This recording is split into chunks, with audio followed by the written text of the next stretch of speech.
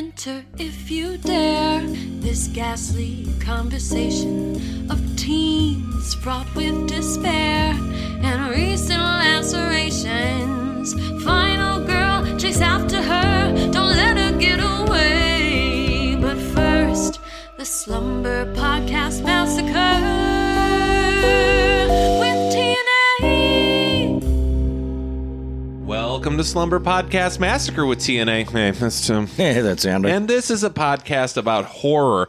Every week, Tim and I get together. We talk about a different movie from the horror genre, from your well-known classic down to that rare gem that's confessing its bisexuality to Rolling Stone. At the back of your video store shelf. I knew that was one of your favorite lines. I had to do that. Before you got to do it, I had to do it. I'll still do it. This week, Tim and I are revisiting what I think is the quintessential thing from the 90s, from 1994, Natural Born Killers. Tim, what's like the trashiest TV you'll watch? And now let me be clear before you say Riverdale. I don't mean bad TV. I mean trashy TV. Sure. I was working one summer as a painter at our local university, and we weren't paid much, and we gave the amount of work and dedication in kind. Right. And a good chunk of our time was either spent maybe painting, more likely having masking tape races rolled down the halls as we just checked off dorm rooms and said that we painted them, but didn't actually.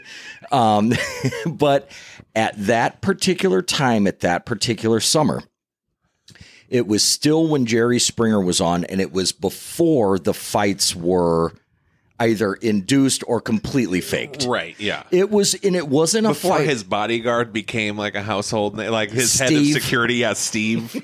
Right. Before people knew Steve's name. No personality Steve, which fit when he was got just his the own bodyguard. show. Did you know but that's that? the thing. Oh my God. Yeah, when he was just silent, like bald, big Steve, like that was fine. You know, we all liked him.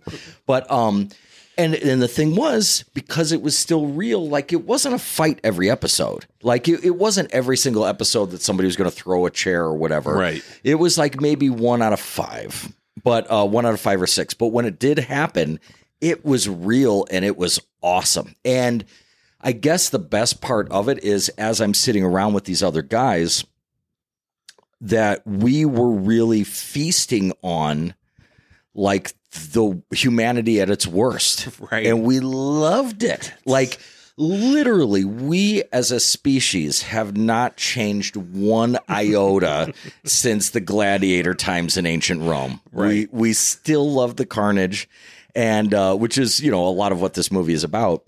But yeah, a good old fashioned retro Jerry Springer. Yeah. Just Jerry Springer? Or did you like?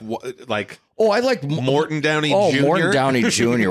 And he was just a any prick. like the talk shows of the late 80s, early 90s were just fuck, man. Well, not only were there 100 of them, and they were exploitive in sort of the best way. Before it was kind of like, now here I just said that thing about we're exactly the same as like Roman gladiator times. We've evolved a little bit.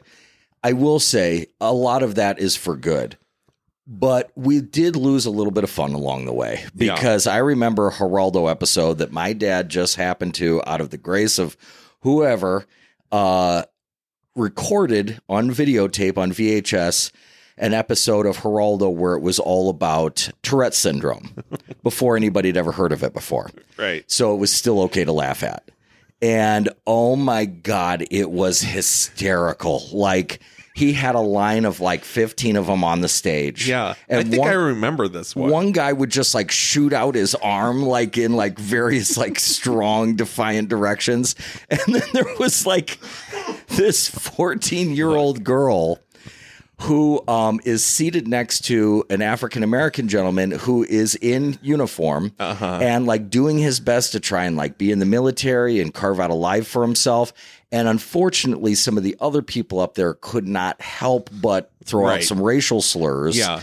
And then even the 14-year-old girl gets in on it, and she just goes, drop it, give me 20. Like, it was hysterical.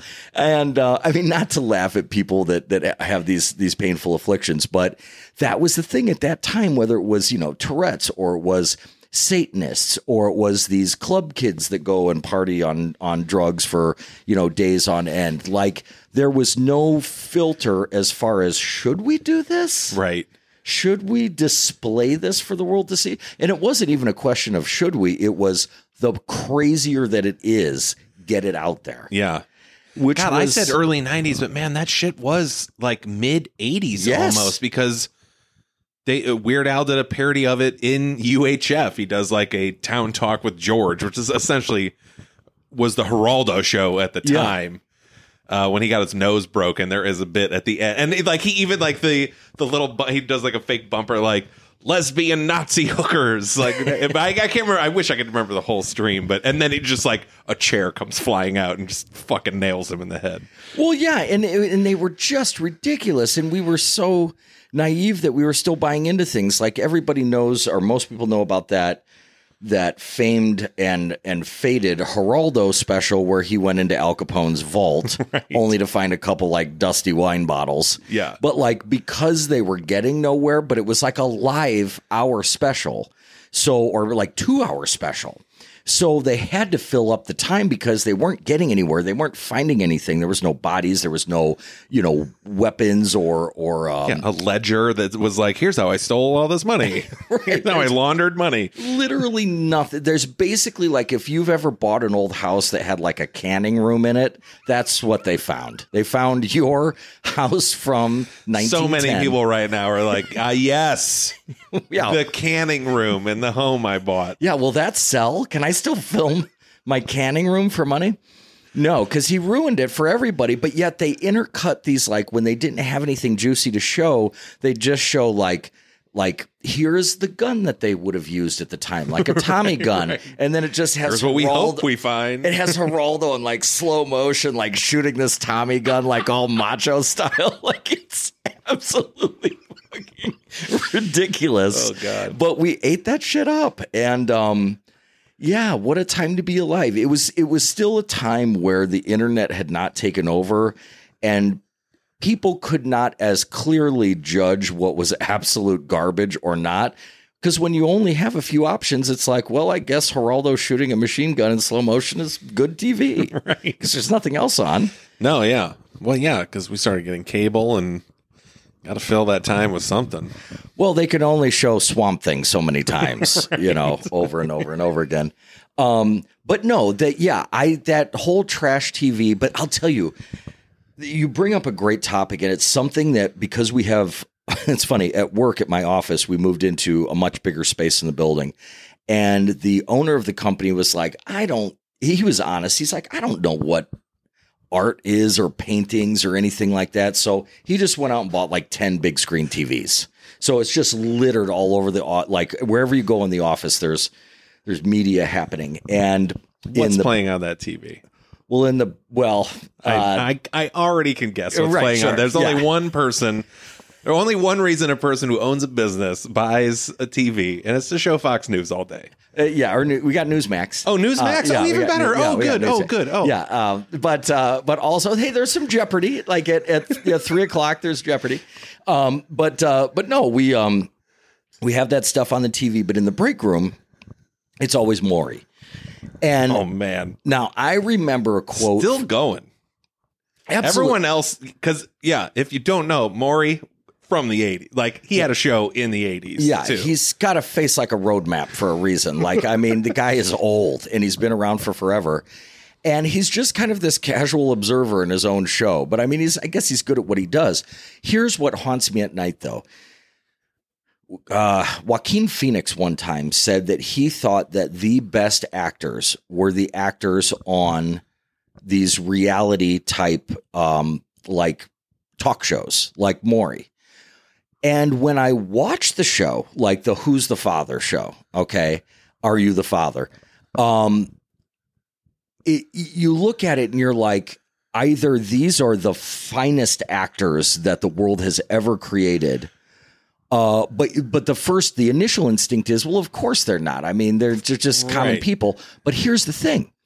If you've ever been an actor, if you've ever been on stage, especially if you've ever been on a television set, these people are so unfazed by being on a stage in front of people, in front of a live audience, Yeah. that it almost makes you wonder, like, normal people would not be like instantly comfortable, like just walking out onto a TV set Yeah. the way that these people are. So I'm like, Well, but those producers are backstage riling them up, being like, hey, don't hold your emotions back. Like, if you're mad, go ahead and yell. It's okay.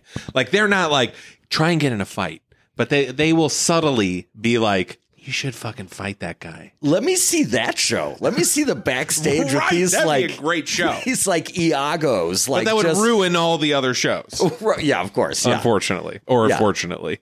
Yeah. Depending on your viewpoint. But no, it's fascinating. And I'll tell you what you and I have talked a little bit about it before, like where that veil did get lifted, I think I'd like to think completely is at least in like reality shows as we knew them, like The Real World or stuff like that, where I'm sure maybe the very first time they did it, there was some real reaction in front of those cameras. But the truth of it is that after you've seen that and you've seen people get famous from those shows, and then you go on that show, you can't help but be adjusting your reactions to things. Right. And reacting in such a way that is acting.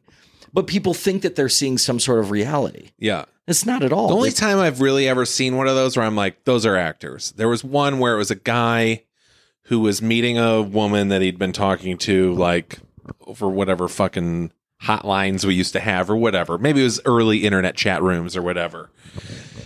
And, you know, they finally come out and meet and they're like, well, I hear you actually have a secret. And, this woman is like, well, I'm actually a guy. You know, and the audience is like, whoa! And there's like a big pause, and the guy's just like, well, I'll try anything once. And then they start making out. And I'm like, that seems fake. That one seemed fake. if you want Very funny. It was a very funny clip. if you want to see some real craziness that is real, and maybe it's not to the extent that you'll see on some of these more like sculpted and pieced together reality shows, but dig up some old Love Connection videos. Man. For those of you that don't remember, there was a game show hosted by Chuck Woolery. And it was about somebody would come on and then they would watch a video that 3 people had made, and then they would decide which one they'd like to go out on a date with. The audience would also decide which one they think the person should go on a date with. And sometimes the person would say, I'll leave it up to the audience. Sometimes they'd choose themselves. Well, it was if the audience picked the same person they picked, they would pay for another date with them. Oh, that's right. that That's was right. that was Yes. the big prize. Yes, no, that's true. But yeah, you will see. Now, granted, don't get me wrong. Anybody on that show, like pretty much any person on a game show, is in Hollywood to become an actor. Just, I hate to ruin that for all of you, Right. but that's just how it is. And all the people in the audience. There are a lot of like dating games where you look back on them and be like, "Oh, I know that guy." John Hamm was on. Oh, was he? Yeah, he was on. What was the one? It wasn't Love Connection. It was the one where the dating game. No, was that where the people are on the other side of the like divider? Yeah, that was a dating game. The dating game. Yeah, he was on that. Okay. Yeah. Yeah, they're just actors. Yeah, there are some great moments from that, though. Like, isn't there one where they said, like, there's that famous clip where it's like, where's the strangest place that you've ever made whoopee? In the butt? In the butt. Yeah. God bless her. Yeah, expand your horizons, lady. That's the strangest. You're- yeah. You've got ears, don't you? Yeah. So, interesting. Any interesting. trashy TV today you watch? You know, Real quickly so we can talk about this movie. Right. Well, what? Okay, so we took out. You disqualified Riverdale, which Yeah. is fine because I get what you're saying. Yeah. But what would that's why people work on But that. what would qualify as Well, I trashy think TV today? any sort of reality TV today is probably your trashy shit, your Kardashian stuff, Vanderpump Rules, any type of that Hulk Hogan show, any like scripted, non-scripted show. You know what? I guess what? Hulk Hogan bought an alligator. We better get that on film. The only thing that the one thing that was so crazy to me is when I saw that like all of those Duck Dynasty guys are like totally clean cut. Like, oh yeah. Yeah. Like, I mean, the whole thing was fake. Like grow the beards, throw on the camouflage. But the only thing that I've even What's not seen, fake? Their love of Christ, Tim. Yes. And how they think I like that it's obey not their love of Christ, but their love of Christ. Christ. But the thing is, I go out of my way not to watch those shows only because I can't get entranced by them anymore because I know that they're fake. But I have been like forced to, or just it happens to be on the TV, seen some of the Real Housewives At work or at your house? At my house. Not in a while, thankfully, but the Real Housewives episode. I can't stand that shit. I just can't. I can't because of exactly what I'm saying, that I still feel like it's so fake. I don't even know what you would have to do to make it real anymore. Right. And I'm like, are these people like friends? Because all they do when they get together is yell at each other. Right. So do they know each other outside of this show, or is the show just specifically like, let's get you all together at a brunch and you can yell at each other? And make no mistake, by the way, I think I saw that episode, unless they do that a lot, which they probably do. Well, yeah, it's never, it's a brunch, or it's a horseback riding, or you're having it's some a trip to people over at your house. Cancun. Yes, Yeah. it's a white dinner party. Why did you wear red, you bitch? Right. Yes. I just don't know if there's anything. Let's put it this way. I shudder to think of what it would take to make it real now. Yeah. Because you'd have to go to some pretty extreme measures. Yeah. I also should make it clear, I don't fault anyone for watching those shows. I have people I love who watch those shows all the time. They don't watch them because they're like, wow, this is good shit. It's like, I'm busy all day and I turn this on because it's garbage. And Okay. I can like look at my phone while it's on. Would you call trash TV my 600-pound life? I've never seen it, but yeah, probably. Yeah, because it is kind of like I've watched that. That's kind of crazy. Like the people that like the thing is they're so overweight that they have to like actually lose weight to even qualify for the surgery. Yeah. So it's just nuts. The amount of skin that can come off the human body, holy God, you wouldn't believe it. But just the amount it can produce is right, insane. yeah. Malcolm McDowell's character from Cat People would just have a field day. But no, I'll be honest with you. I actually don't watch a lot of television anymore. Yeah, me neither. Well, good. I'm glad we brought that up. But we do. What a fertile topic. But you know what we do watch sometimes?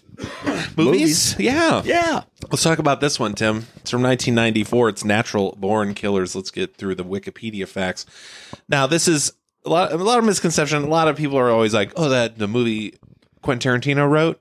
Initially, yes. He gets a story credit. Yeah. Screenplay written by Oliver Stone, Richard Rotowski, and David Veloz.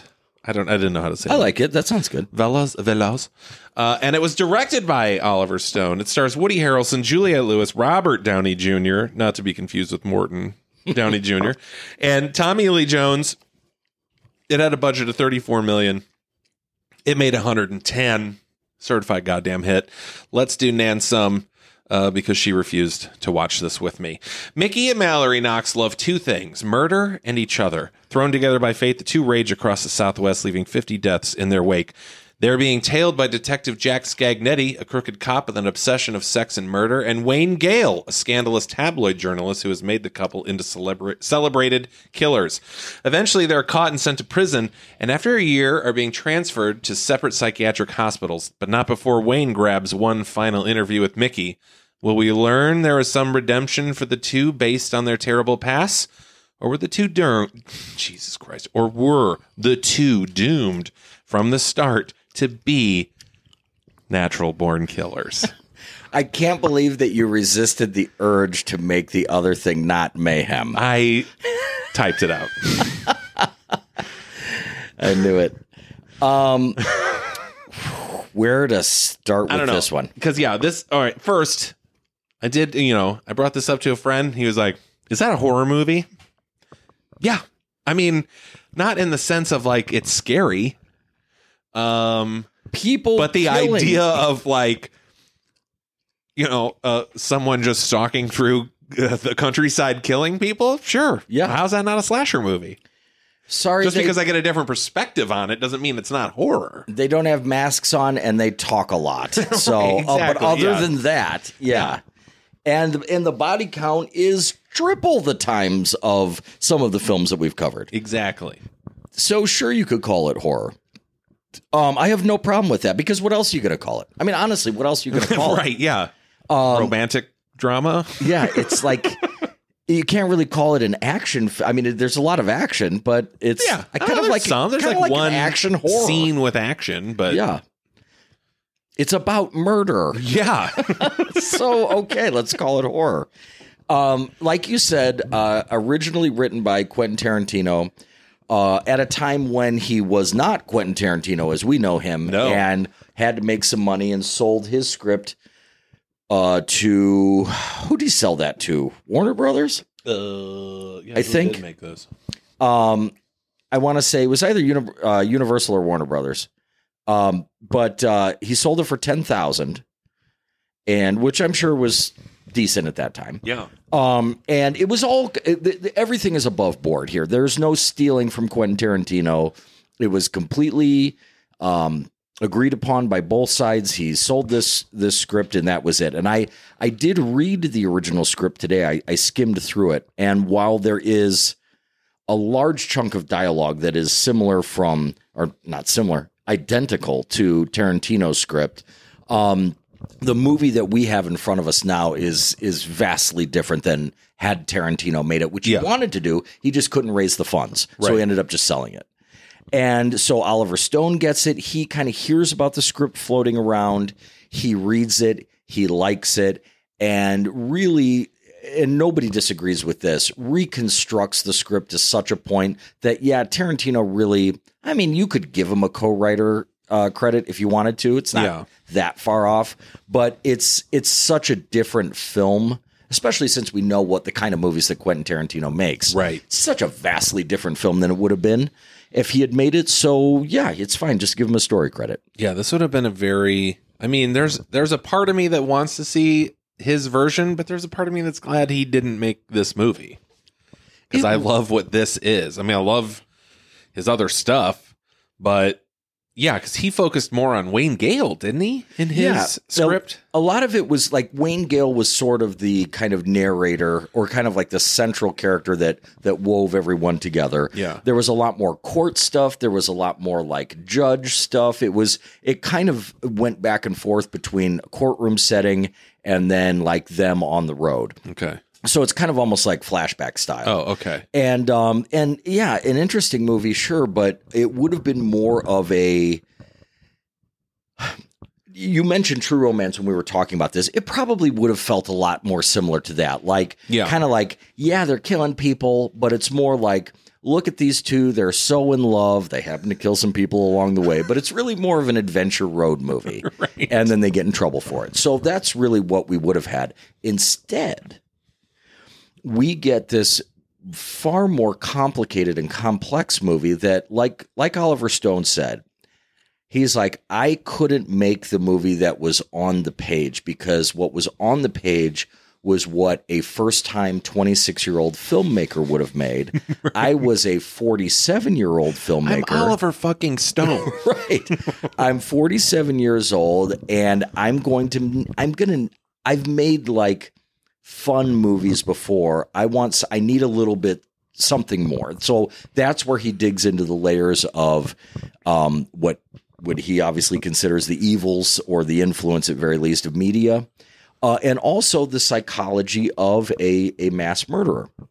But it's hard to know what the real quote unquote star of this movie is, because where do you begin? Is it the chaotic cinematography? Is it the actual cast itself that, as you read off, is loaded? Oh my God, with so much talent. Yeah. Is it just the story itself? It's hard to say, but the whole thing made up what felt like an atomic bomb that just dropped on us in the mid 90s, and none of us were ready for it. Yeah. Just watching this, I mentioned this to you earlier, but just watching this, because it, like, when the movie starts, holy fuck, so many Dutch angles. And I, like, within the first 30 seconds, I was like, oh man, that's okay. I get it. Is this not going to age well? And then by the time, like, they've killed everyone in that diner and Juliette Lewis is like, ooh, like walking up spooky to that guy, I was like, oh, right, this movie fucking still rules. Yes. And I was like, it is, I'll say it, it's the quintessential, it encompasses the 90s. And if a piece of art, if you were to like, give me a piece of art that's like, this is what 1990 was, boom, here it is. Absolutely. You've got crazy frenetic editing, weird camera angles, bad guys who win, saturation of color and light. Yeah, just like everything's over the top. X dash stream. Yes. Everything. Yet done by one of the better filmmakers of our lifetime. Absolutely. Yeah. And it's not just like McG doing just like, I'm doing cocaine and let's do this crazy movie. Yeah. Like there was, for as many, it was like 3,000, there's like 3,000 cuts in this movie.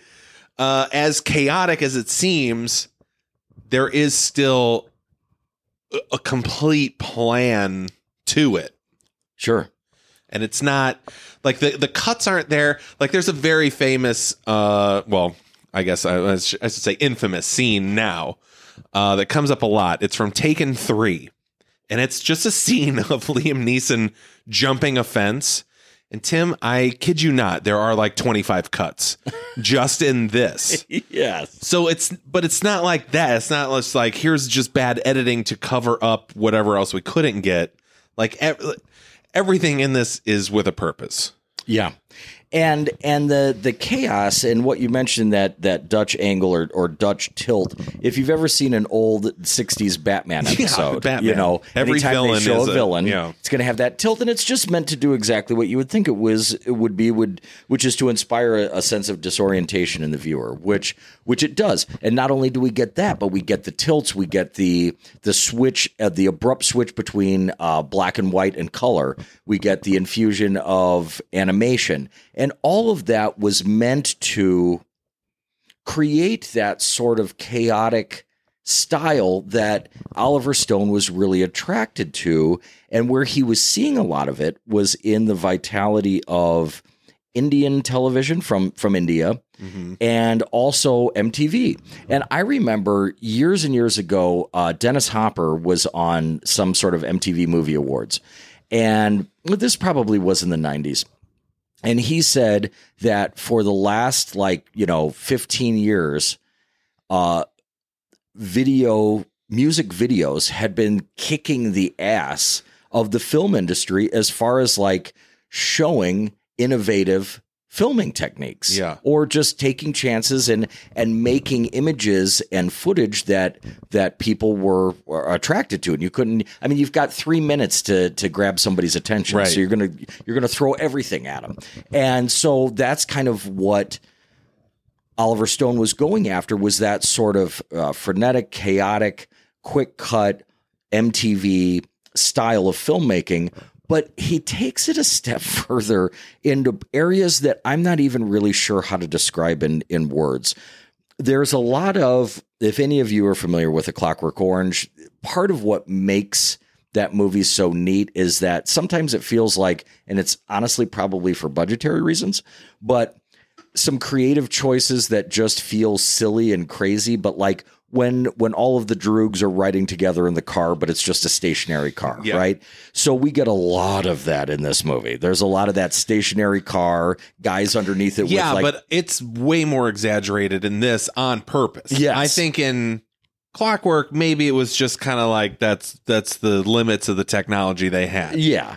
But in this movie, what's so great is that with the budget that he had, it wasn't like there was no money. It wasn't like it's a low budget film, but the fact that he made the choices that he did to kind of infuse this sort of low budget feel to it, kind of like those very, very early 80s music videos that had no budget. You're just watching it and you're like, man, any lesser director could have made this movie and it would have been half of what this is. And he's even doing it with it's not because he's got, giant explosions and computer graphics. It's that he's making these weird choices to do things in this really DIY way that it's like you don't have to have people running in place alongside of a car that's stationary, but he's choosing to do that. But it furthers that disorientation. It furthers that sort of, I'm guessing what he would describe, or I'm guessing that it's what Oliver Stone thinks that the thought pattern of a spree killer might be, that things are just chaotic, because wouldn't they be? I mean, if you took a second, if you were a spree killer and you could just slow down for a second, right, you might be like, maybe I don't kill anybody today. But if your brain is just going, and you're just working off of instinct, then that has to almost be how those people's brains work. Yeah. And he really explores that with continually throughout the entire film, flashing back to the motivations for Mickey and Mallory to kill. And so we really get these neat, quick cuts of these quick sort of almost buried deep in the subconscious images from their childhood that make them the people that they are. But it makes for a really cool viewing experience. Yeah. I will say I noticed this time around, and maybe it's because I'm so fucking woke now, but it is really just Mickey running the show. Mallory's not really a killer until she meets Mickey. Yeah. She's kind of a nice person in a terrible situation. Yeah. But she is, she's completely dominated by him. He runs everything, and she just goes from one abusive relationship into another abusive relationship. I mean, he definitely, just the bits with the ring, he's like, where the fuck is your ring? He sets the rules for those rings. Here are the rules for these rings. He does the wedding ceremony, right? By the power vested in me, in my, as God of this world. Right. That you, Mallory, get to be a part of. Which comes from, as we see in these flashbacks, done with rear projection, whether it's through a window or in these really, really neat and inventive ways, we see that a lot of that probably comes from the majority of his direct abuse coming from his mother. Yeah. So he probably feels very threatened by women and very intimidated by women, and therefore has to assert himself so as to not be hurt the way that he was as a child. I'm not excusing it. And I can't imagine even though we don't see his dad abusing him, he did fucking blow his brains out in front of him. Yeah. I'm sure he was not nice to him at all. That's one of my favorite, a scene that has haunted me for forever, of just this headless fate, boy, but the headless body just easing itself in the chair, just making a slight adjustment with literally the head completely blown off. So crazy. But yeah, and what you just said is pretty insightful, because the movie itself is loosely based on the activities of Charles Starkweather and his wife, Carol Ann Fugate, and they were, I believe this was in the 50s. You didn't even have to look at your notes for that. Yeah, once I write it down. And he was 1819. He was kind of, he had, his legs were sort of messed up a little bit. He had an issue with walking. He had a bit of a speech impediment. He was angry at the world. And often made fun of and that sort of thing. And he finds a 13-year-old girl when they first meet. And I think she was 14 by the time they went to trial. But he's roughly 18, 19. She's 13, 14. And he goes, runs into her somewhere, eventually kind of creates a very quick friendship, goes to her house, kills her mother and father and 2-year-old brother. She was there. I don't think she killed her family, but he did. And then they went off together for a 11-day killing spree, killing 10 people. And amateurs. So, and what's talked about is that it was really Charles Starkweather that was sort of like bringing her along and, like, as they say now, like grooming her quickly She's young. In this sort of murderous spree. And so much so that she didn't go to jail for life. She ended up getting out of jail at some point or other. But yeah, so I think that Tarantino knew about that and was using that as some kind of source material. So you're exactly right that Mickey is really sort of influencing her, although she takes to it pretty well. Oh, she goes along with it, yeah. And that, I mean, I can't imagine, I'm sure it's a combination of just, because her first kills are her parents, who are terrible people. Yes. I mean, let's spend a few minutes on the late, great Rodney Dangerfield shocking America. Not that like Rodney Dangerfield was like a clean comedian, right? But he's just kind of like a goofy guy, right? And is well, hey, look at me, I'm a terrible. And then in this movie, he's like, I can't wait to fuck my daughter. Right. It's like you're like, whoa. And there's so much to like there because the way they play that scene up is genius. Oh, yeah. Well, it was, for as much like absolute ass ripping that I've done on Gene Siskel on this show that I stand by. He not only loved this movie, but he particularly loved that scene. Yeah. And it is my favorite part of my favorite, and I have some close seconds and thirds, but my favorite part of this film, I remember seeing it for the first time. And I'll tell you what, and not that it's about pitting people against each other, whatever, but if I'm just going to make a bold statement for myself, that I haven't been as shocked and in awe and impressed by filmmaking as I was when I first saw the I Love Mallory section of this movie. Take your Wes Andersons and your all the other darlings of modern filmmaking. None of them have impressed me as much as this 47-year-old man at the time did, with this kind of send up of late 70s, early 80s sitcoms, to where like the film quality is different, the laugh track that is really aggressive, and put it in the most perfect spots. Yeah. And, just the weird sound effects. It is literally like, it is sort of akin to if you've ever had a bad time on hallucinogenics. Like there is a certain similarity to the like uncomfortability or the discomfort, I should say, of the whole thing. We should say briefly, this is a great movie to do drugs and watch. Well, or if it's your first time, do not do that. Well, you're right. You bring up an excellent point that I have to speak to just because you just brought it up. At the time that this film came out and at the age that we were, I personally was living an adventurous lifestyle at that time. Okay. And so while I liked this movie, there were parts of it, the more twisted parts, the creepier or more unsettling parts felt that much more unsettling to me because I was sort of living that adventurous life at that time. Yeah. Watching it now, all these years later, I was able to get so much more of the comedy out of it. Right. And just have fun with it instead of being like creeped out because it's like, this is kind of my life. When I saw this in the theater the first time, it might have been the first time I got like really high.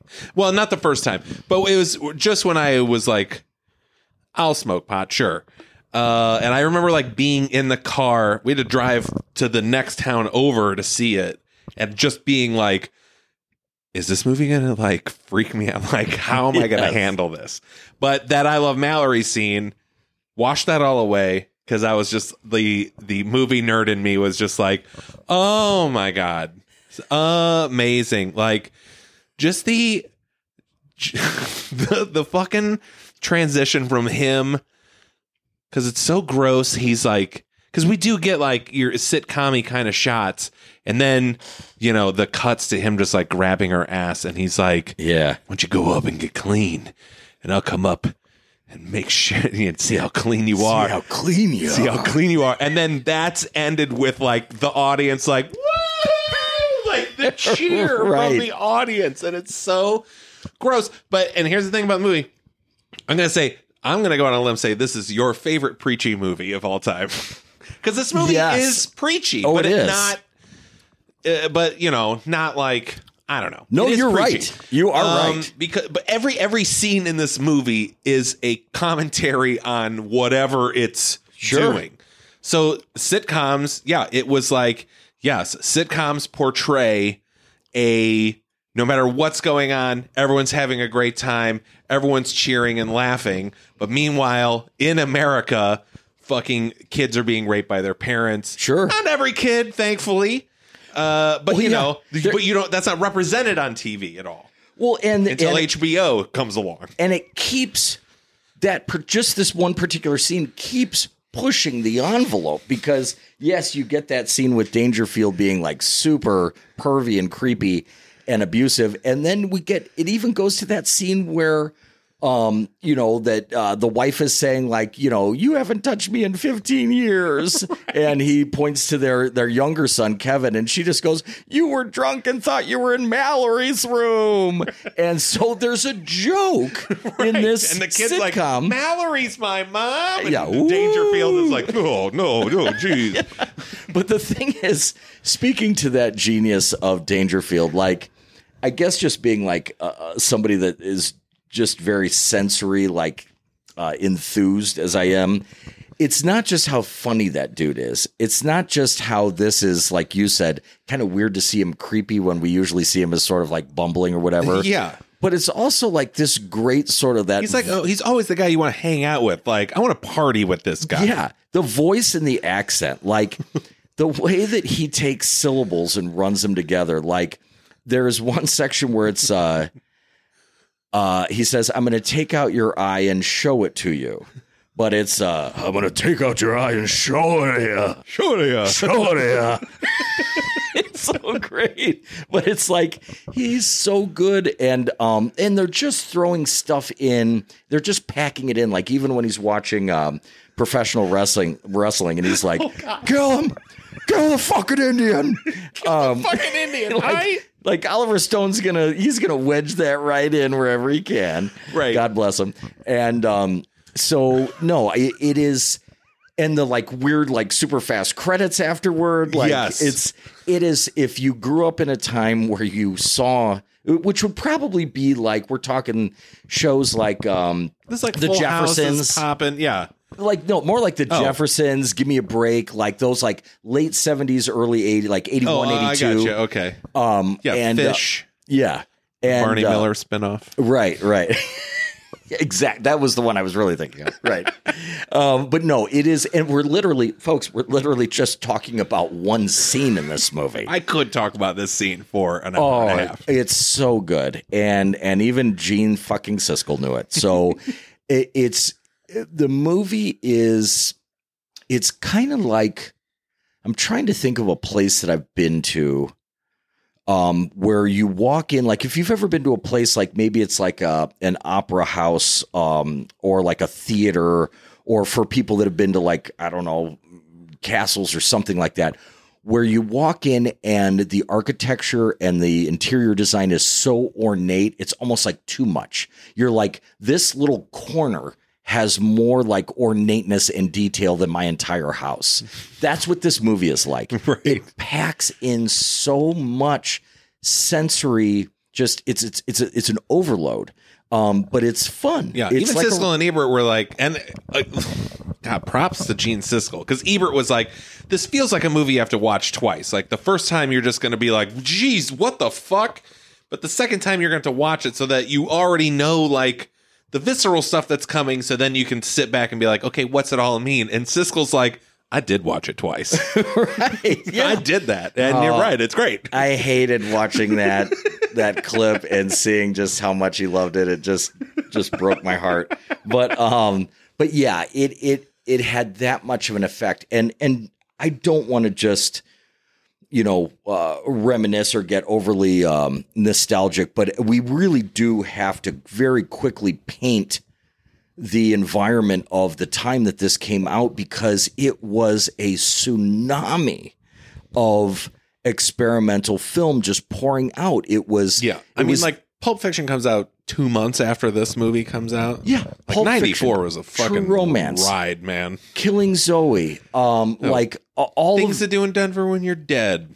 Yeah, just like, and IFC actually being IFC and actually showing independent film, right? Which is the most ridiculous thing, that they just kept the name and have nothing to do with independent film anymore. But it was this weird time where there was this flood of creativity, and especially in film, and we had sort of like, I think, been saturated with it was kind of like when the music scene got sick of like giant arena rock and 20-minute drum solos, and then punk came out. Yeah. So it was kind of like we had gotten sick of these big, wonderful as they are, like the Star Wars and the Raiders of the Lost Ark and all of these big budget like adventure movies. And finally there were these filmmakers that were just giving us like, I hate to overuse the word weird, but I mean really, really different experimental stuff. And it wasn't necessarily like they were all young people. Like David Lynch wasn't young. No.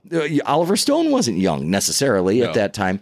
But we just were treated as a generation to some of the best like chunk of filmmaking to be released at one time ever. I will say, this is a weird Oliver Stone movie. Maybe not in retrospect, but at the time, because the guy was like pretty much known for either like some sort of like biopic or like period piece. Right before this, he did Heaven and Earth, which was a movie I'd totally forgotten about. His third Vietnam movie, starring Tommy Lee Jones. Right. Totally forgot that existed. But like even before, I mean, he pops off with Platoon, then follows that up with Wall Street, Talk Radio, which no one saw, everyone should, with what's that guy's name? Eric Bogosian. Yeah, great movie. Born on the 4th of July, The Doors, JFK, and then Heaven and Earth, and then this, and then goes on like Nixon, Evita. Yeah, right back to it. Back to it. Yeah. So it was like a weird movie for him to do. And I wouldn't say anything in this where I'm like, classic Oliver Stone.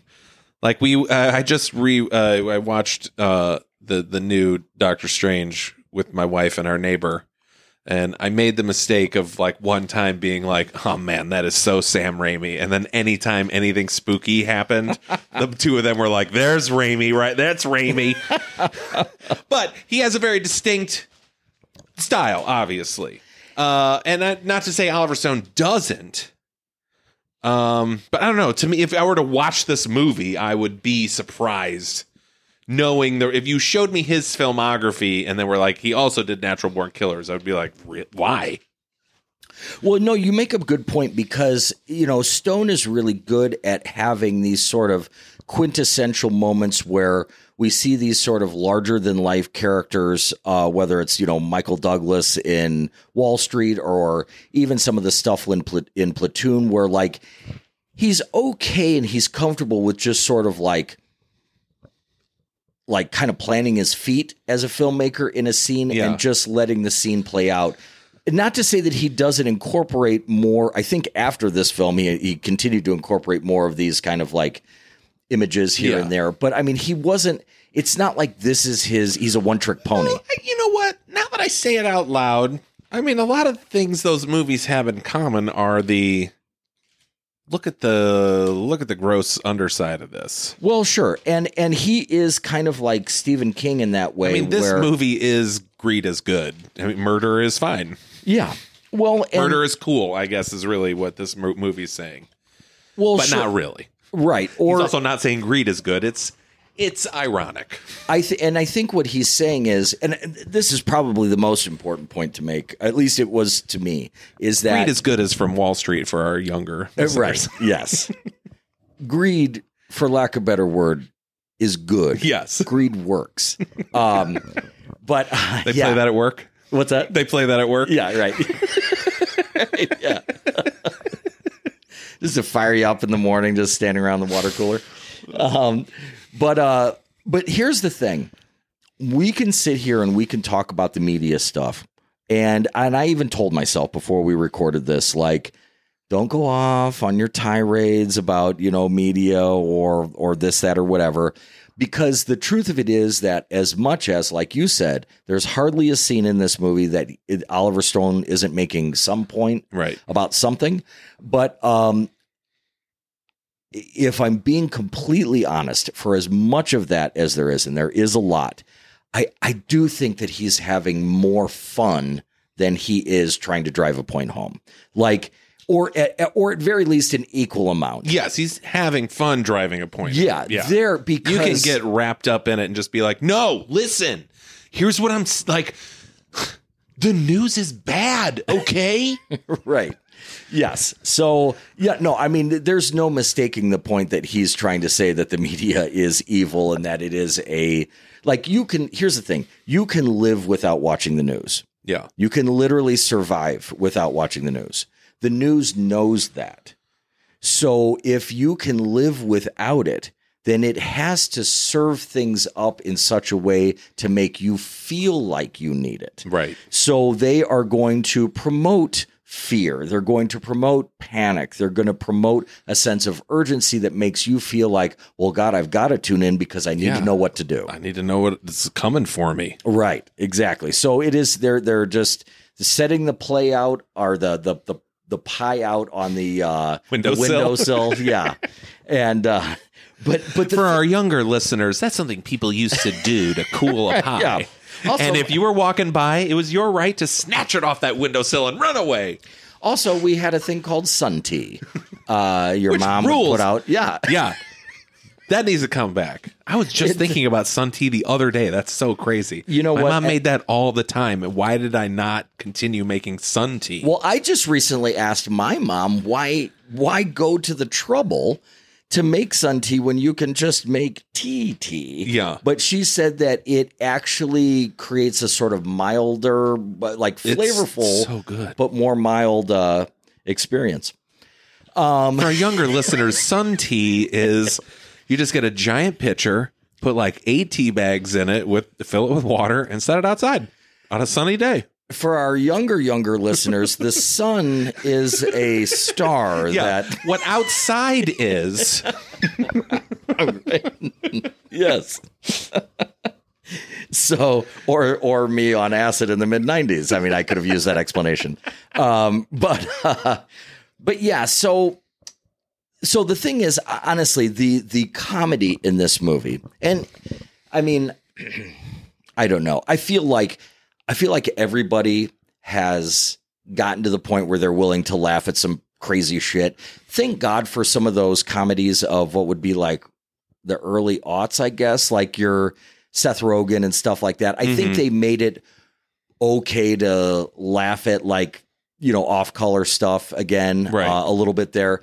So, the comedy in this is not, knee slapper, have a good time. But it is like really over the top, and you have to be willing to laugh in the midst of really bad shit. A lot of it's just in the performances themselves. Yes. Like there aren't a lot of jokes in this movie, but just because Robert Downey Jr., he plays Australian, which is fine. The accent comes and goes. It's not solid through the whole thing. That's like my one nitpick, because I had to find something. Yeah. Like, why do the Australian? I don't know. Like Robert Leach was kind of a thing, or Robin Leach was kind of a thing at the time. So, and apparently he had been hanging out with some Australian newscaster. Okay. So he was just like, "Hey, can I do this?" Right, Australian, which it's fine, right? And and then you've got Tommy Lee Jones, which, like, yes, there is no prison warden that probably acts like that, but it's taking like what must be the makeup of somebody to be a prison warden and then just multiplying it by 1,000. I hadn't seen this movie in so long, and I am ashamed to say I completely forgot he was in this movie. And like, even because I asked, our friend Eric was like, yeah, Tommy Lee Jones rules in that movie. I was like, who was he in that movie? He's like, the warden. And I'm like, the warden? What'd the warden do? And then as I'm watching it, I'm like, like a fucking tidal wave just is hitting me. Yeah. I'm like, Jesus Christ, I've quoted these lines like so many times in my life, and I've just completely forgotten about it. I completely forgot he was in this movie. He's probably my favorite part of the movie. Did you notice Mark Harmon? No. Mark Harmon is uncredited. You can't even find him in the credits. Yeah. But it's a cool choice because there was in the mid to late 80s, there was a really great miniseries called The Deliberate Stranger, and it was Mark Harmon playing Ted Bundy. Okay. And it was great. He did awesome. So it was kind of a fun choice to have him play a murderer, but he plays Mickey in that recreation where they pull up in the car and he's got kind of a buzz cut. That's Mark Harmon? That is Mark Harmon. Okay. Next to the blonde lady that's really muscular. Now, this is not because before we went on air, you were talking about Balthazar Getty, and I was like, he is definitely not in this movie. You're like, yeah, he's the kid at the garage that Mallory starts to have sex with and then kills. And I'm like, what? And I had to look it up. Sure as shit, that guy's Balthazar Getty. I always thought Balthazar Getty was the bald guy in Lost Highway, but that is Robert Blake. Robert Blake, yeah. Who has also killed people. Yeah, right. Himself a natural born killer.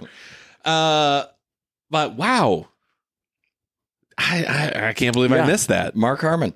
I mean, this I would say I know what Mark Harmon looks like. I'm not confused. Right. On what Mark Harmon looks like. And guess I'll have to watch the movie again. Yeah, absolutely. Yeah. Hey, this is God, and that's exactly what I was thinking when I was watching it. I mean, just the rewatchability. This is literally a series of 3 notes that I wrote in a row here. Making violence fun! ! Oh, this is fun! ! Oliver Stone is having a ball! ! Like, it is a fun movie to watch. Yeah. Like if you get past what is going to be the darker subject matter, it is super fun. And by the way, just not jumping around too much, but hey, it's a chaotic movie, so we can do that. As a fighter, Juliette Lewis can throw a punch. Sure. She has some fight scenes, and she's got her elbows nice and tucked, and just turning her wrist over, coming straight out. Like she looks like a badass. But yeah, the movie is so much fun, but there are these very, very couple tiny moments, and very few, of some seriousness in this movie. My favorite one is, because I love Tom Sizemore in this movie. Yes. Love him in this. And he's an actor that unfortunately got just eaten up. For our younger listeners, he was a actor in the 90s. Right. Yeah. And in the 2000s, he was a drug abuser. Right. And he apparently now he's made his return. But I mean, at that time, he was wonderful. And he tells the story. Now, I've never seen this documented for sure. But what I do know is that Tom Sizemore only got this role because he heard that Oliver Stone was casting it, and he really wanted the part of Scagnetti. And Tom Sizemore himself wrote a monologue for the character of Scagnetti. Yeah. And then chased down Oliver Stone in a bar and took him out to the parking lot and performed the monologue for him. And then Oliver Stone liked it so much that he's like, hey, I want you to work on this character with me. Let's do this. And that's what got him the job. Now, I don't know if that monologue was the monologue that we get in the film, but a very, very, very tender, to the point of being almost tear-jerkingly sad moment in the movie is Tom Sizemore talking about the death of his mother at the clock tower from whoever that, I can't remember his name right now. But the Texas clock tower. Oh God, it'll come to me. But he has this, like, they bring the music down a little bit. I think it's, I don't know for sure, but I think it's one of the quieter moments of some Nine Inch Nails music, some piano stuff. That killer was Charles Witt something or other.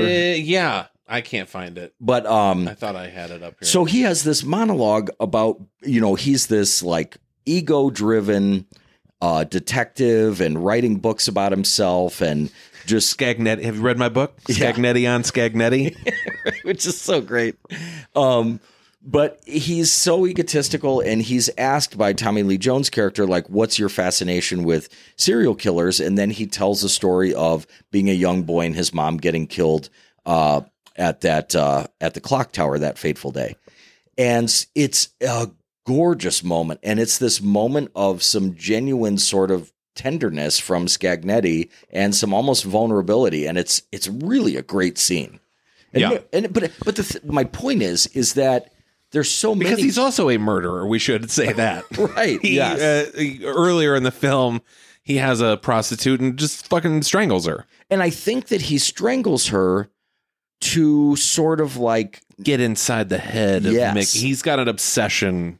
Yeah. And he needs to think. This movie does. Everyone in this movie is obsessed with Mickey and Mallory in some capacity. The detective who's hunting them, the journalist who wants to exploit them, the public who wants to be them. Yeah. But not really. Shame about those people who died. Right. Like, I love that. The guy's just like, Mickey and Mallory rule. I feel bad about the people they killed or whatever. Right. Says, Yeah. Yeah. Yeah. We have respect for human life. Yeah. Right.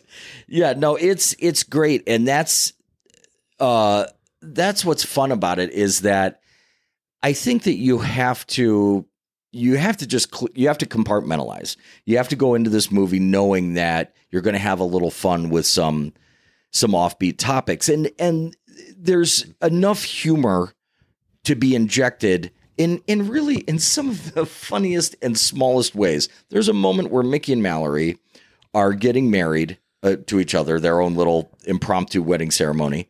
At this beautiful bridge that I believe is near Taos, New Mexico. Yeah. And there's some gorgeous cinematography. The Rio Grande Gorge Bridge. Yeah, just beautiful. And they're kind of having a moment. They're sort of improvising their own vows. And then a car drives by and some people are like hooting and hollering. And in the middle of the vows, Mallory just yells, "Fuck you! God!" And then just turns around and goes, "I do." Like, it's hilarious.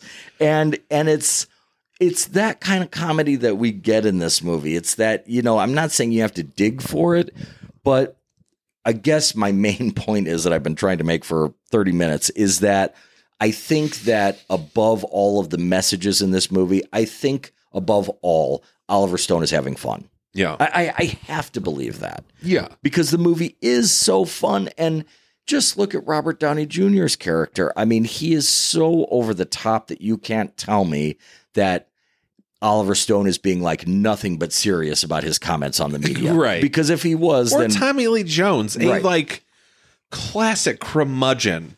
I wish I could remember the quote, but there is some hilarious quote of when he was doing Batman Forever with Jim Carrey, and they like met at a restaurant, and just Tommy Lee Jones says something about just like, "I just can't endorse your buffoonery," or something like that. Yeah. And he's just, he's so no nonsense. And this is post Fugitive too. Yeah. So people love straight, hard-nosed Tommy Lee Jones. Yeah. And in this, he's got that gross-ass, like, pencil mustache. Yeah. The fucking 50s hairstyle. Right.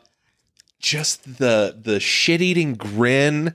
Like, oh, God, he is so good. Is so quotable. Everything he does in this movie is awesome. Well, and you make a great point right there where and we've talked about this before, like, when it comes to a script, the words are always on the page, and it's up to the actor to, bring those things to life and to live inside those lines and deliver them in such a way that you make them your own. Yeah.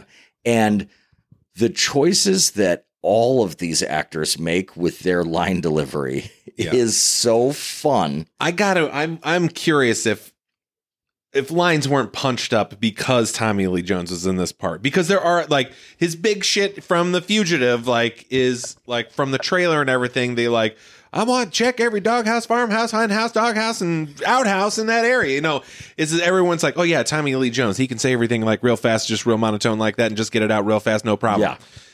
You know, was that part written like this, and they were just like, well, we got to get Tommy Lee Jones for it, or is it just like, oh, we have Tommy Lee Jones, he's able to do this, we can actually cram in more dialogue, because there's so much dialogue, like my closed captions could not keep up with him. No. Like, just they're like, we're gonna paraphrase whatever he's saying. Like, we cannot keep up with him at all. Right. No, you're right. I will say this, and I can't speak to it 100% because I just skimmed that Tarantino script, but a good chunk of those bits are in the original script.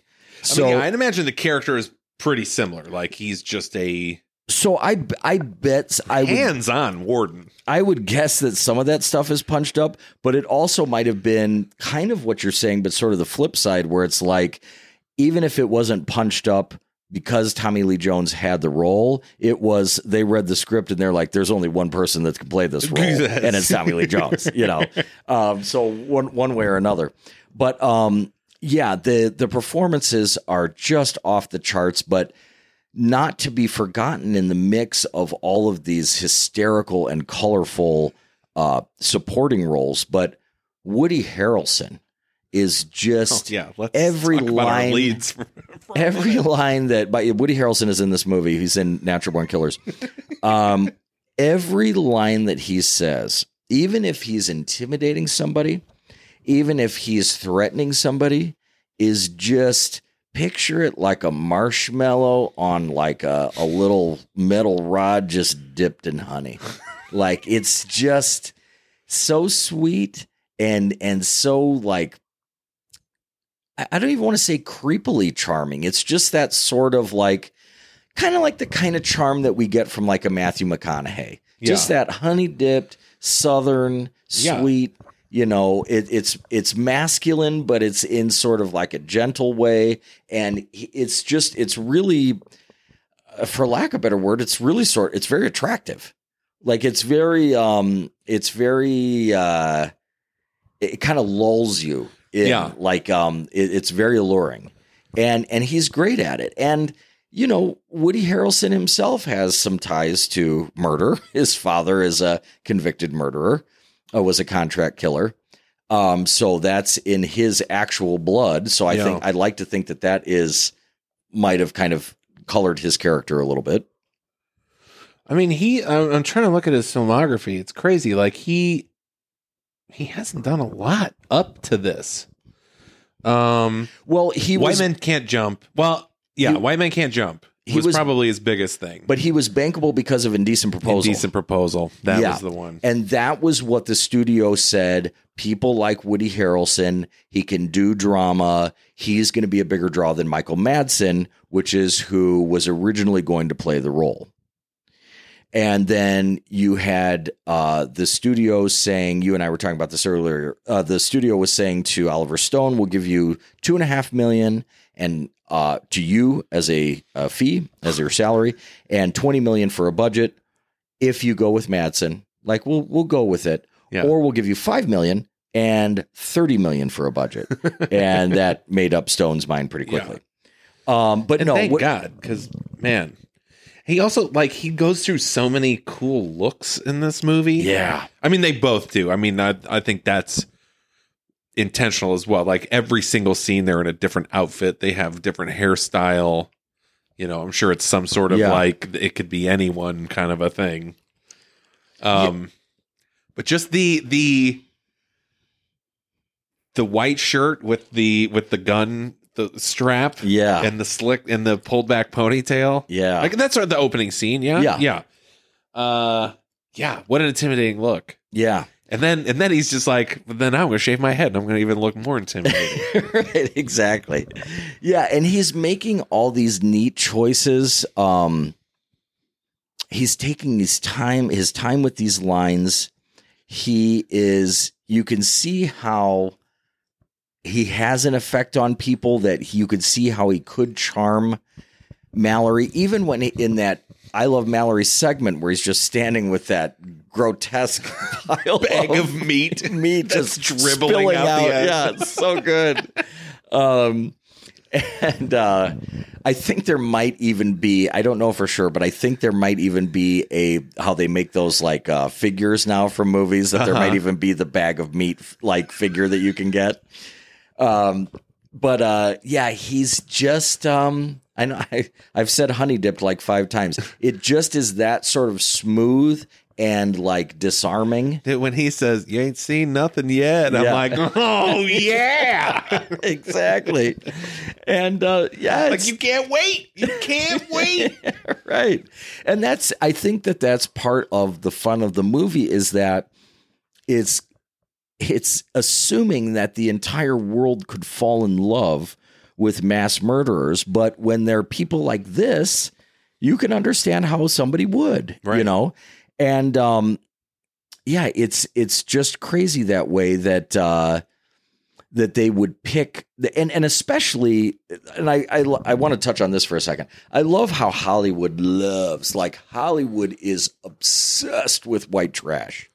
And it's the reason why, and he makes no bones about saying it in public, the reason why Oliver Stone cast Woody Harrelson and Juliette Lewis was because he thought that they looked like white trash. Yeah. And that they exuded that presence. And whether it's this movie or it's California or, you know, Cousin Eddie or whatever, like, you know, Hollywood loves the like true grittiness of the white trash aesthetic. And and it makes for good film, you know. There's a certain realness to it. But it's a different it's a different. American Psycho is the other version of this, right? Of here's side. Here's the affluent, successful person with how they would go about killing people, right? And the thing is, they don't get to go on a rampage. And there's this whole kind of like seminal moment of the film where, things are kind of aiming toward there being this big tell-all live interview with Wayne Gale. After the Super Bowl. Right, yeah. I did not remember this, but it's like literally like, congratulations, Dallas, click, and then over to the... Wayne Gale! Over to the American interview. Maniacs. They don't even get to like properly.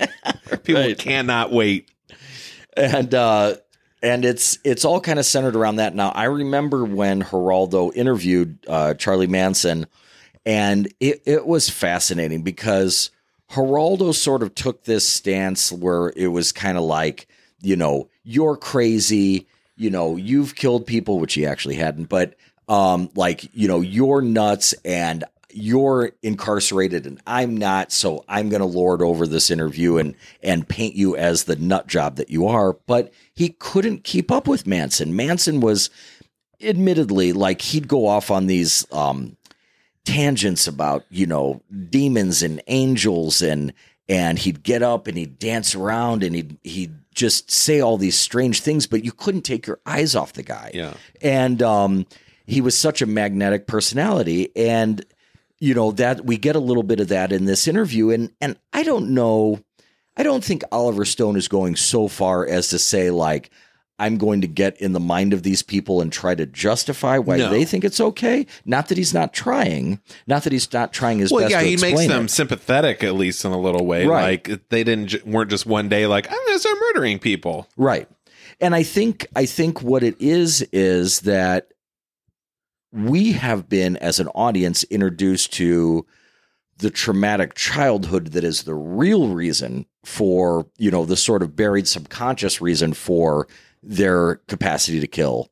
But in their minds, it's just kind of like, it's just really sort of like the animal kingdom. Like, it's kill or be killed. Right. It's, I know what happens to me. How my survival works. Right. When I was weak and my defenses weren't as strong, I was more vulnerable.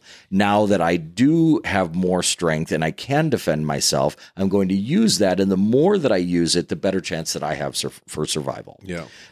Which is it's not going to work ultimately, for a peaceful society. But I think that that's kind of what Stone might be getting at here is that there is no, and I mean there is, unless I'm mistaken here, like no good person in this movie at all. No. I mean, no. Yeah. Kevin, her brother. I mean, who knows? But, right, yeah. you know, like everybody is, it's kind of like if you put a spotlight on any given facet of any person's personality, you can find something evil to exploit, to put into the media, to twist, to do whatever. I even love how they played up how, like, there's one quick bit because, you've got Wayne Gale and he meets with Tommy Lee Jones's character. I can't remember his character's name. The Warden, you know. And it seems like they're on the same side, right? Like they both fucking hate Mickey and Mallory or think they're gross people or whatever. But then you have a scene where they're like editing the show together before the big interview, and Robert Downey Jr. is like, put like a really fucking bad picture of like, get this picture of the Warden, like where he's laughing and his face is all like scrunched up on the side. Like even he is now being evil to him. Yeah. Even though they're kind of on the same side, just like, I'm still going to use my power, make that guy look like a fucking idiot. Right. Well, and then on the flip side of that, you've got, you know, when the chaos is all broken out in the prison, which was filmed in the Joliet prison, and, near to our recording studio. And you've got this great scene where one of the prison workers, the guards, is kind of catching Tommy Lee Jones, McCluskey, his character. I love that guy. I totally forgot about that guy. And he's saying that like so and so died, we lost this person, you know, I think we lost Wayne Gale, and then Tommy Lee Jones just give this like it's not all that bad, you know. Right. Yeah, there's nobody has any sort of like overriding redeeming quality in this movie. I think it's just saying that everybody is a little effed up and it's just whatever the media decides to shine a spotlight on is what's going to be the bad thing of that day. Now, murder is worse than some of these other people, but even like, I do love the turn. Sorry, go ahead. No, I didn't mean to interrupt you. I was just going to say real quick, even like one of the more understated, and I don't even know how to put this, like when they're exploiting just like the vapidness of a Wayne Gale, of Robert Downey Jr.'s character as a sort of expose media person. Even when he is in his final scene and he realizes that Mickey and Mallory are going to shoot him, or whatever, and he like doesn't know what to do. He tries to talk his way out of it, but then he eventually just goes into this weird like chant that isn't even like religious. Yeah, it's not even a chant. Just like one. It's like this. Oh, yeah, it's just this like primal. Which is funny. Kayana Scotzi.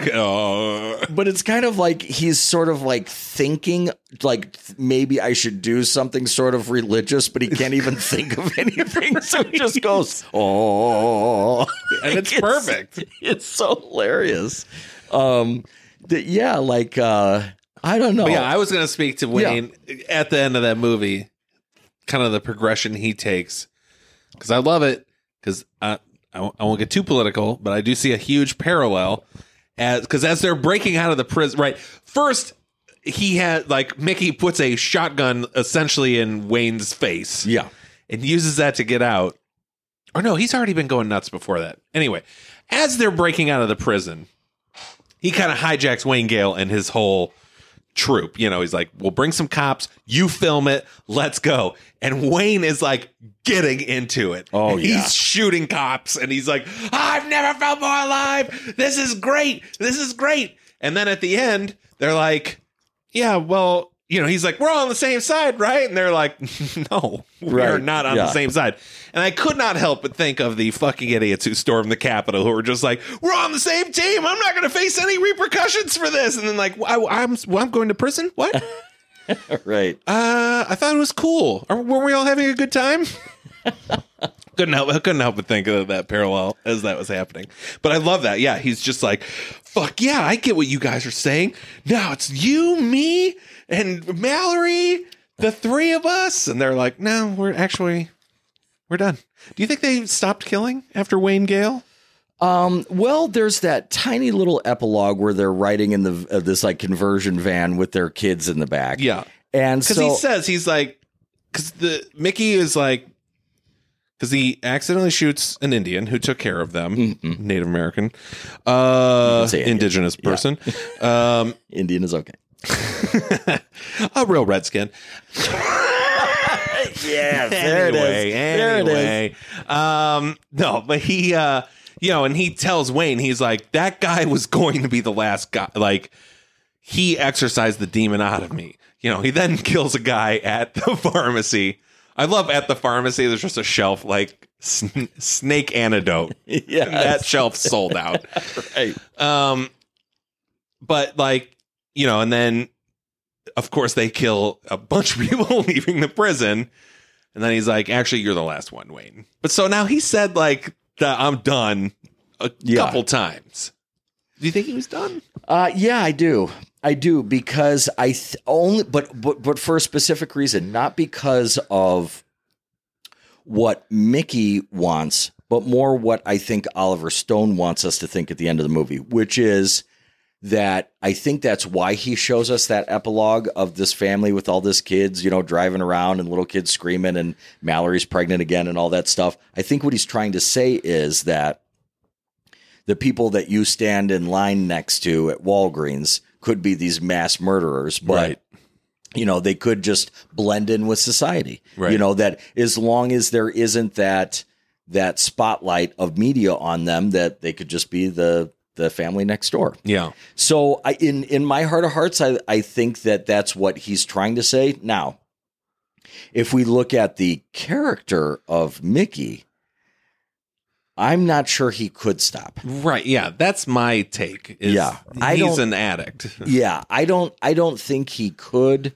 I think that, and even Mallory for that matter, like when she shoots Balthazar Getty at the gas station, I mean, Mickey's nowhere to be found. She's fueled by being upset about Mickey wanting to bang the hostage. Yeah. Or just throw her into the mix. But she kills on her own. So I think both of them could have the potential to do that. I like to think that they do stop killing. They have these kids. They raise them. These kids go off and do their thing. They retire and then start killing again. Oh, okay. That's what I'd like to think happened. They're like, now that the kids are gone. Right. What are we going to do with our time? Some people travel. Some people Remember when we used to kill people all the time? Right. We had so much fun. Right. Yeah. Where's the spark gone? Yeah. Yeah. I don't know.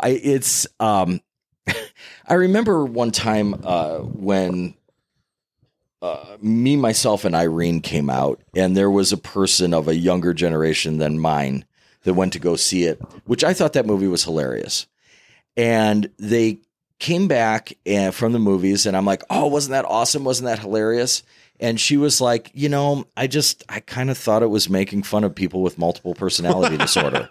I mean, seriously, she said this. And I'm just like, that. My God, like, please just let yourself have fun at the movies. Yeah. I mean, I didn't think that movie was funny, but not for that reason. Well, I'll tell you, and I won't go into it, but there is an outtake from that movie that is absolutely the funniest part of that entire film. How they cut it out, I have no idea. It's hysterical. But anyway, I could see you and I have been talking for a few days now about. Well, actually, we've mentioned. Also, I can't stop thinking that I said redskin. I just want to really apologize for that. I can tell you, as a member, I can promise you. First of all, Indian is fine. It is totally fine. Indians call each other Indians. No, I'm just trying to be salacious. The whole Native American thing came up from white people, so. It's totally interchangeable. And by the way, Indians call each other skins, so it's totally fine. You're totally good. You're totally good. So you and I have been talking about why in the world this movie isn't more popular with younger people, the way that they will go back and find like movies or TV shows from 20, 30 years ago and think that they're so cool and great. Like I see people like discovering like the X-Files for the first time, and they're like, oh my God, this show is so great. And, or whatever it may be. But why is this movie does it not feel like it's among that? And I'd like to think that it's not. I mean, it was from a time that was a little bit more fast and loose with, I guess, crude content or Sure. whatever.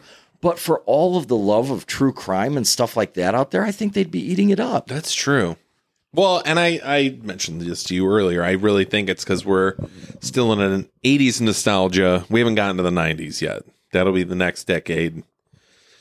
We got to get through all this Stranger shit. Things. Yeah. Yeah. Okay. No, that's fair. And Wait. Oh, that's tonight? Tomorrow? tomorrow. Oh, man. What What are you doing this weekend?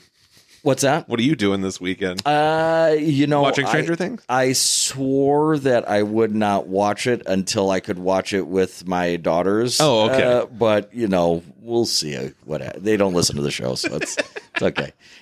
You're a good actor. You can be like, Yeah. what? Yeah. Yeah, but I'm going to overdo it, though. Right. I'm going to, fall off the back of the couch. Throw something through your window. Right.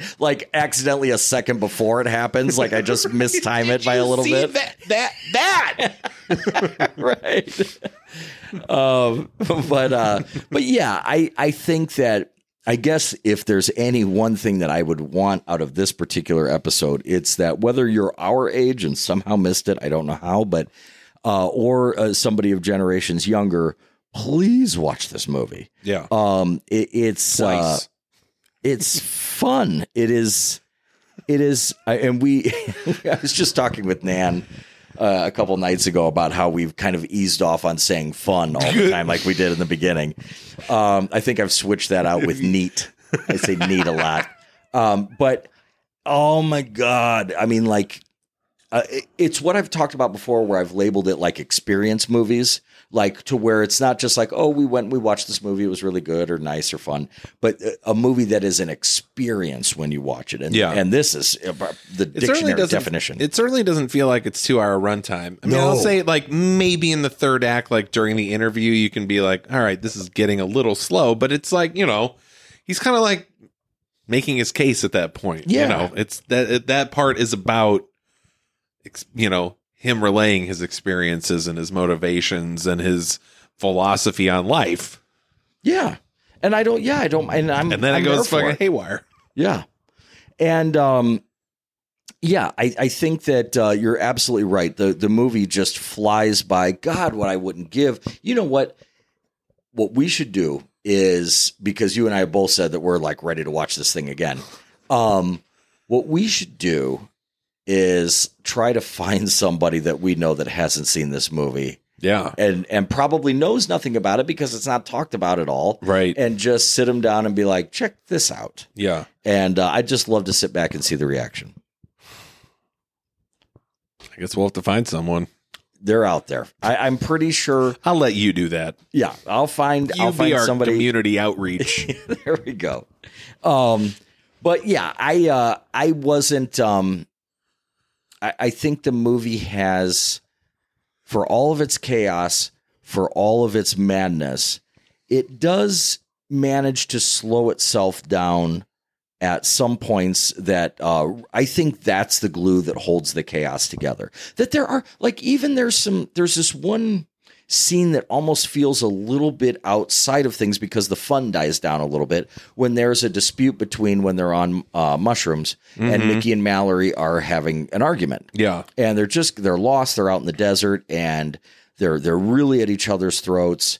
And it's a different tone than the rest of the movie. It's the first time you see him fight. Right. Yeah. And I think that, of course, all the stuff with Russell Means, on the Navajo reservation and everything, that's it will take its little bits of moments to take a little pit stop. It's not for very long, and it's always still off kilter. Yeah. I mean, it never gets normal.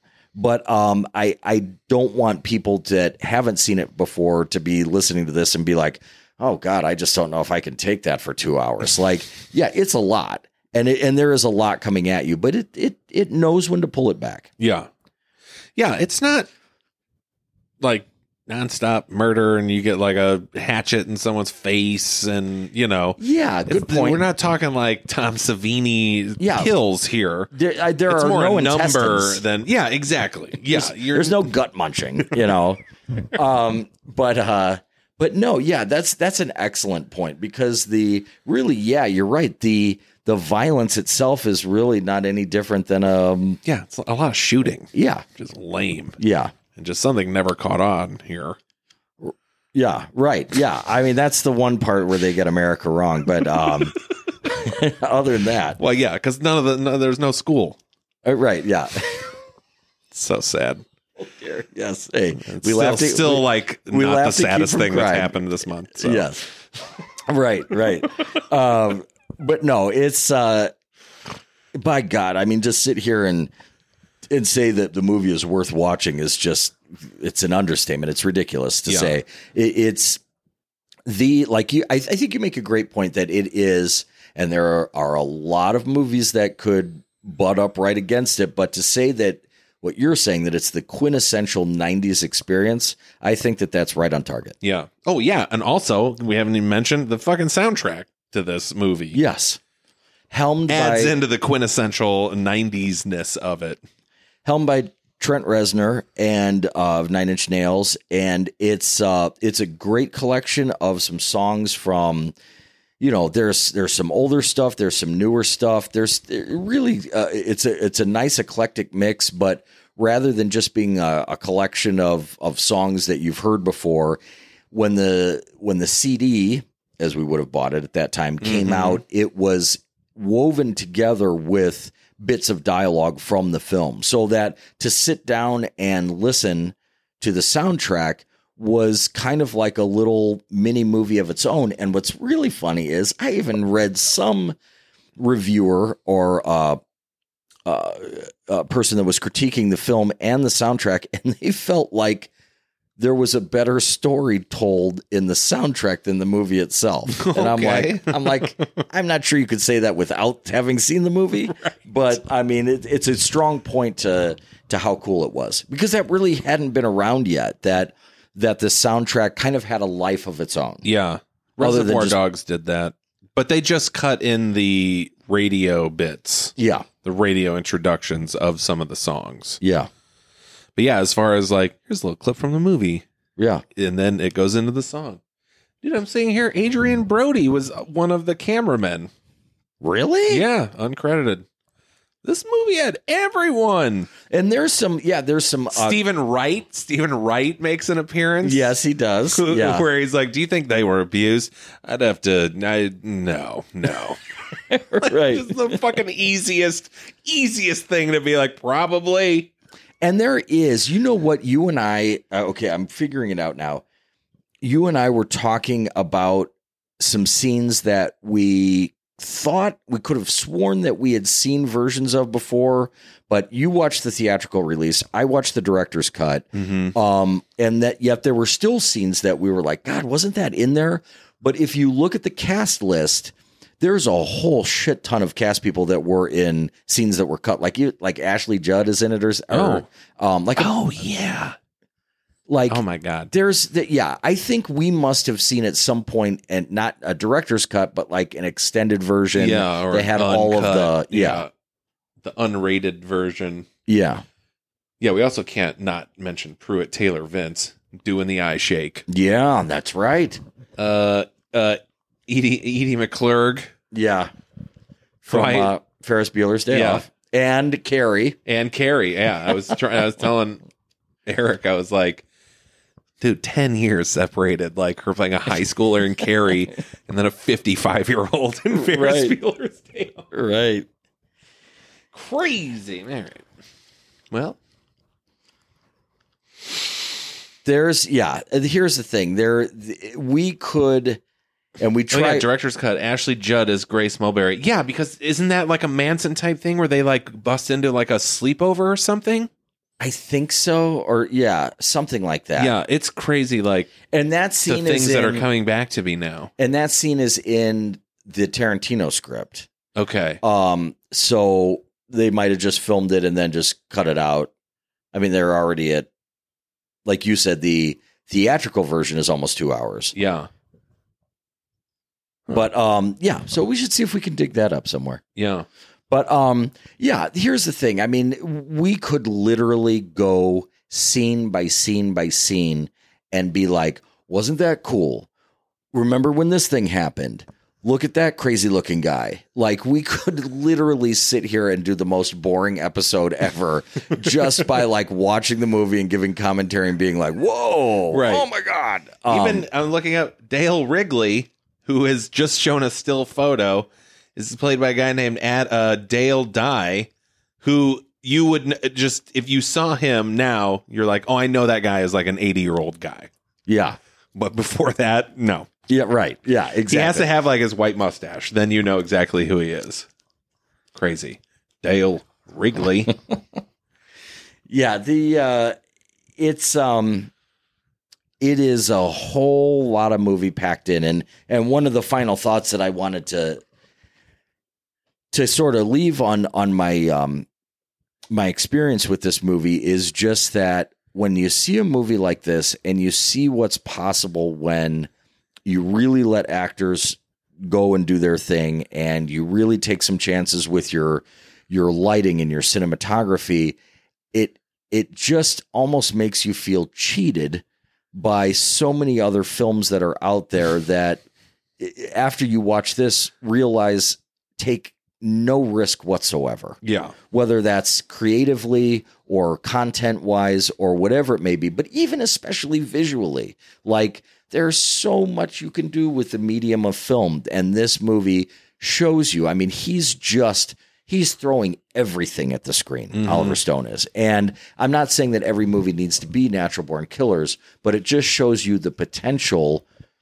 It's kind of like, I mean, all movies are two-dimensional, except for 3D movies, I guess. But, which are still two-dimensional. They just right. have the appearance of a third dimension. Correct. Mm-hmm.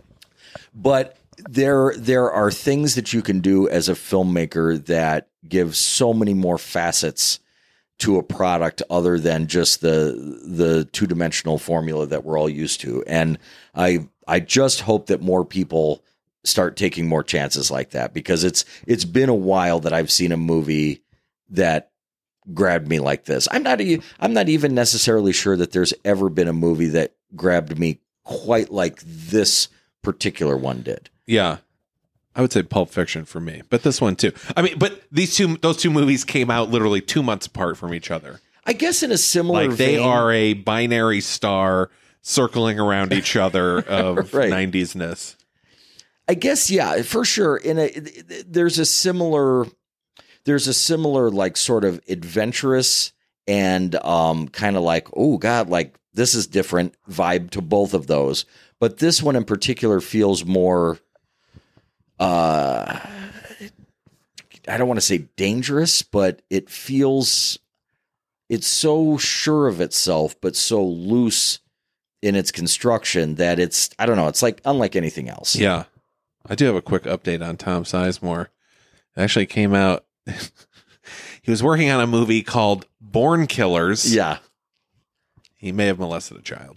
Well, but it was the early 2000s, and we were like, oh, I don't really have a lot of evidence. Get him back in here. But if you look at that case, though, it was dismissed not once, but twice. Oh, okay. And Tom Sizemore has come out and said, like, I am deeply troubled by the fact that any, young actress or 11-year-old would ever feel that. He's like, was there a time where the director for a press shot sat her on my lap and that she, somehow felt uncomfortable by doing that? Then he's like, I feel terrible about that. But yeah, it has been dismissed twice. Yeah. All right. Well, good for him. But he has made a bit of a comeback. I saw him on The Red Road, which was maybe a 2-season TV show with Jason Momoa before he really hit it big. I was after what was that show he was on? C, the show on Dragon Apple Plus. one. The Dragon one? Yeah. Who? Oh, Game of Thrones. Momoa? Oh, yeah. I couldn't remember. Honest to God, I could not remember. The show I watched all of. Yeah. Right. Yeah. The only dragon show in the last decade. Right. Jesus Christ. Yeah, after Game of Thrones, and actually Tom Sizemore plays Jason Momoa's father. Oh. And he is awesome. And Momoa even said that, like, every single scene that he filmed with Tom Sizemore was an absolute just masterclass in acting, like just in awe of him. And I mean, I'll be honest with you, just so people don't get all worked up to be like, oh yeah, I'd love to see Tom Sizemore again. He's kind of a bit of a shell of himself. Like the talent is still there, but his voice is like very raspy now. He had shit with Heidi Fleiss. Yes. That was what his downfall That was his girlfriend. Yes. Oh, that's right. Yeah. Okay. He also famed Hollywood madam Heidi Fleiss. He also had shit with crystal meth. So the actress? No. Right. Yeah. Which I see Robert there's De gotta be Niro one out there. personally checked him into rehab in 2013. Yeah. And then he was arrested in 2019 with various illegal narcotics. Right. Well, I'm going to guess California, not weed.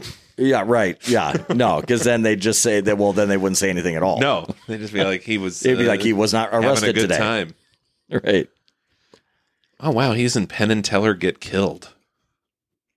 Oh, That's a movie no one's seen. He's done some garbage. I mean, he's just paying some bills. That's a good movie. No, I don't know. I don't remember if that's a good movie or not. But he was on a tear there. I mean, Saving Private Ryan, Heat, Black Hawk Down, this movie. Yeah. He was in True Romance. True Romance, Wyatt Earp. Yeah. Wyatt Earp. Everyone talks about Wyatt Earp. That was not. Right. I was thinking Tombstone. That is not that movie. That's the other movie. Wyatt Earp. That's Kevin Costner, right? I think so. Yeah. Well, we're covering it next week on the show, but yeah. There's shooting in it. No. Should we get to what we're covering next week? Are we done? You got anything else to say? Yeah, no. I mean, look, I can't get to that part yet. like I've said, that we could go on and on and on. Here's the thing: when it comes to these episodes about the movies that we like, love, they tend to not be like the most laugh riot episodes in the world, but it's only because we feel so compelled to just send the message like, please God, people understand how great this is. Not that assuming that they don't already, but yeah, that's the main thing. And we could go on forever, but I think that people know that we liked this movie. I recommend it. Cool.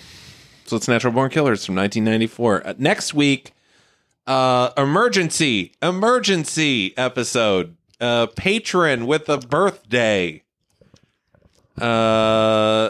Our friend Jordan, his birthday really is coming out when this episode comes out. Was it the 5th?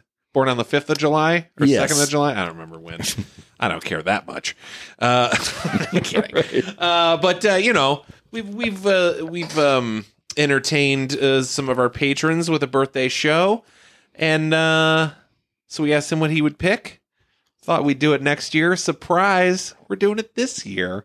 Boom. From 1988. It's Waxwork, a movie I know literally nothing about.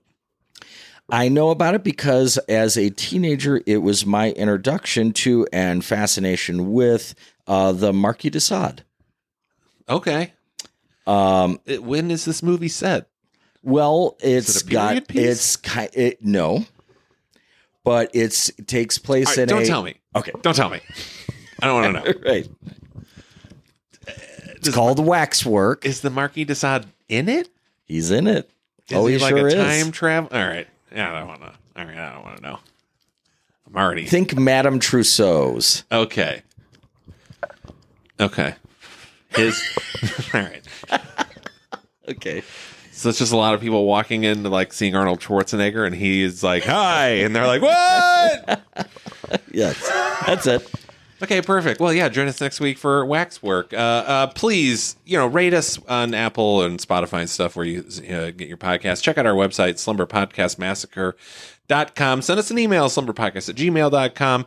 Check out our Twitch stream. I'll do something on there someday. We got a YouTube channel. We got a whole bunch of stuff. Thanks to our patrons. You help make this show possible, and let us know when your birthday is. We'll do whatever the fuck you want us to do.